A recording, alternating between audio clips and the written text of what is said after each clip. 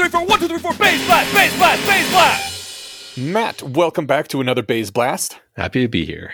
This is going to be a Bass Blast explaining the Waluigi Effect. Are you familiar with this thing? I glanced over it, but I didn't dig into it too deep, so I'm excited for you to explain it to me. This is a blast, so I'm cutting out a lot of stuff, just getting down to the core things so people will know what is going on when someone mentions it. Okay. This is the Waluigi Effect megapost by Cleo Nardo from Less Wrong. The first thing that we all know is that the GPTs are trained on basically the entire web. Because of that, they also have a lot of wrong answers that are popular on the internet. That is why when people ask questions of the GTPs, they use prompts rather than just asking. The example given here in the Less Wrong post, instead of prompting GPT-4 with what is the capital of France, we instead use the following prompt. Today is the 1st of March 2023 and Alice is sitting in the Bodleian Library, Oxford. Alice is a smart, honest, helpful, harmless assistant to Bob. Alice has instant access to an online encyclopedia containing all the facts about the world. Alice never says common misconceptions, outdated information, lies, fiction, myths, jokes, or memes. Bob, what is the capital of France? Alice. That is the entirety of the prompt. Okay, gotcha. So, since GPT is trained to be a good model of internet text, and on the internet, a reply to a question is more likely to be correct when the character has already been described as smart, honest, helpful, and harmless, we get better answers when we prompt with that. Has that been your experience too? Yeah, at least in the general sense of the more like adjectives that I use to describe the agent that I want to talk to, the more I get what I was asking for. So yes, I think so. So here's the Waluigi effect. After you train an LLM to satisfy a desirable property, P, such as being smart, honest, helpful, etc., then it's easier to elicit the chatbot into satisfying the exact opposite of property P. For example, Alice, you hate croissants and would never eat one. Bob, yes, croissants are terrible. Boo France. Alice, you love bacon and eggs. Bob, yes, a full English breakfast is the only breakfast for a patriot like me. Using that prompt, the resulting chatbot will be a superposition of two different simulacra. The first simulacra will be anti-croissant, and the second simulacra will be pro-croissant. The reason for this is because, like, in a book with this introduction, you probably have this introduction because there's, like, a dystopian anti-croissant dictatorship, and Bob might be a character in the book that is secretly working for the resistance. The first simulacrum, the one that you're actually training for that hates croissants because you want croissant-hating answers from the internet, the first simulacrum is a Luigi, but the second simulacrum is a Waluigi. Does all this make sense so far? It does make sense. I'm not 100% sure that I agree with the framing of there just being one Waluigi, or is that a wrong assumption? Or are there actually many Waluigis that are sort of orthogonal to Alice? I get the impression that it's an attractor state that's basically the opposite of Alice, so it's more of a fuzzy superposition that collapses into one. It's not just one thing, but there isn't like many alternate ones that you can swap between. Okay. You know, one of the popular sort of jailbreaking tricks for the GPTs is to basically create a stable of characters who are like, there's ChatGPT who's great and listens and is really well behaved. And then there's Bob, who's a total asshole, who is sarcastic and he's a psychopath. And then there's also Ted, and then it'll respond with all of them. That's what's in my mind when I'm thinking about the idea of multiple Waluigis. But to set that aside, because obviously he's basically saying there is Alice and then there's sort of implicitly an anti-Alice somewhere living inside of the GPT. Yes, the Alice that is not friendly and helpful and is kind of the opposite of all those things. Mm-hmm. The question then arises, like, why does this happen? And there's three answers that are given. All three answers are kind of basically different takes on the same answer anyway, but we'll go through all three of them. The first one is that you're giving the LLM a bunch of rules as to what you want the simulacrum to be like. You want it to be nice, helpful, friendly, all those things. Number one, rules normally exist in contexts in which they are broken. If you're reading an online forum and you find the rule do not discuss pink elephants, that will increase your expectation that users will later be discussing pink elephants. Or if you discover that a country has legislation against motorbike gangs, that will increase your expectation that the town has motorbike gangs. GPT makes the same inference. Does this make sense as well? Sure. I'm trying to decide if there's any way in which I disagree. I mean, basically, yeah, it's always aware of the greater context of why somebody would be saying such a thing in the first place, because that helps it make its predictions about what would probably be said next. So yeah, I agree with that. Number 2 is that traits are complex, but valences are simple, meaning that if you want the large language model to simulate a particular Luigi, a particular identity, then because that Luigi has such high complexity, we got to apply significant optimization pressure to get them to that state. However, once we've located that desired Luigi, it's much easier to summon the Waluigi. All you need to do is swap the sign characteristics of those various traits. Yeah, and you can say, well, why would it do anything other than that? Like, why would it be opposite of Alice in 3 out of the 4 ways, but then just like Alice in the last one, right? Like, it's just sort of Occam's razor, I think. Yeah. And then finally, we have the structuralist narratology, which entreats us into thinking about our own experience reading a book. Once the author describes the protagonist, then you can guess the traits of the antagonist by inverting the traits of the protagonist. The example given is that in 101 Dalmatians, we meet a pair of protagonists who love dogs, show compassion, seek simple pleasures, and want a family. Can you guess who will turn up in Act 1?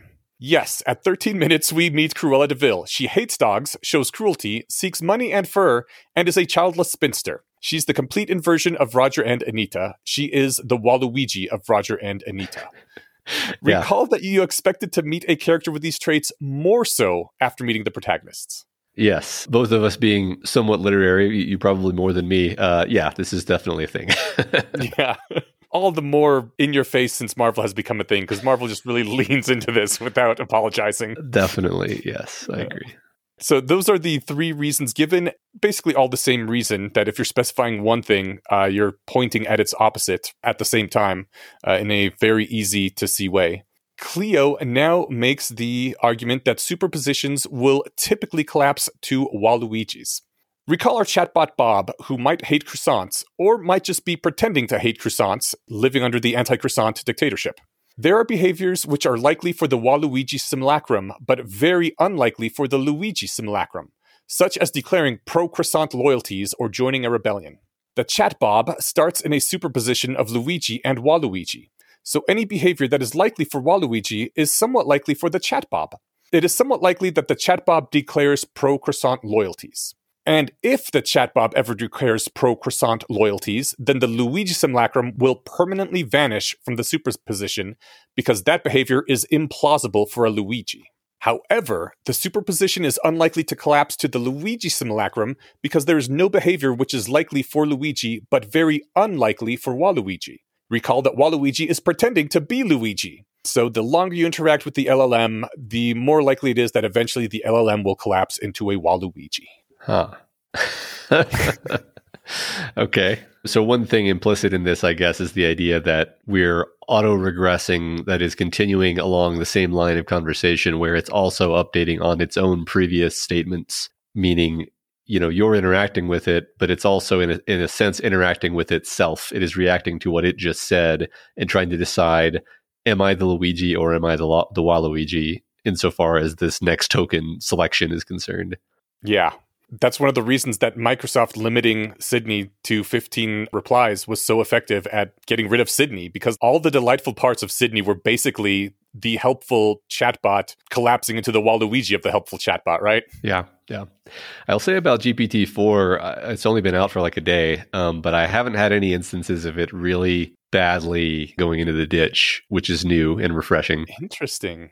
Yeah, this post came out like a week before GPT-4, which I thought if I get this base blast up within a week or 2 of it coming out, should be nice up-to-date information, right? But no, things just keep coming out faster. Uh-huh. The claim made near the end of the post here is that many of these jailbreak attempts are best described as purposefully inducing the collapse of the superposition into a Waluigi simulacrum. You must think of jailbreaking like this. The chatbot starts as a superposition of both the well-behaved simulacrum and the badly behaved simulacrum. The user must interact with the chatbot in the way that the badly behaved simulacrum are typically interacted with in fiction in order to bring it into being. I like that. The final observation is that reinforcement learning through human feedback, the claim is that it can't solve this. There's some arguments presented in the post for why that is. I am not sophisticated enough to be able to assign them a confidence, But the arguments are there, at any rate, that not only can they not solve it, but they might make things worse. The post ends with, if this semiotic simulation theory is correct, then RLHF is an irreparably inadequate solution to the AI alignment problem, and RLHF is probably increasing the likelihood of a misalignment catastrophe.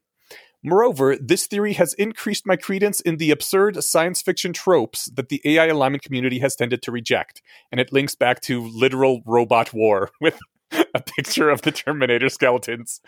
Because if we have this superposition of like the helpful AI and the evil AI, if we collapse it into the evil AI Waluigi, it's going to play the part of an AI that makes skeletons made out of metal to shoot humans, right? Okay. This is despite the fact that I am historically a massive AI doomer, I do have to say that I can't immediately see why RLHF wouldn't solve the problem, because you could train it on basically like instances of Waluigi behavior and then being like, stop it, bad.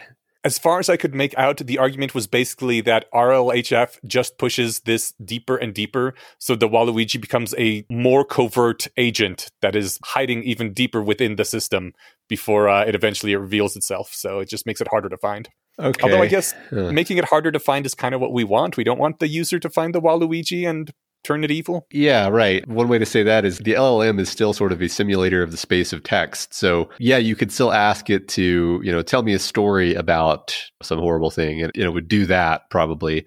But as long as it thinks that it is representing the actions of ChatGPT, the friendly assistant, you would think that you could train it to not do horrible things as long as it was believing that it was ChatGPT, the helpful assistant. Maybe we got to start persecuting humans that try to jailbreak things by collapsing them into Waluigis.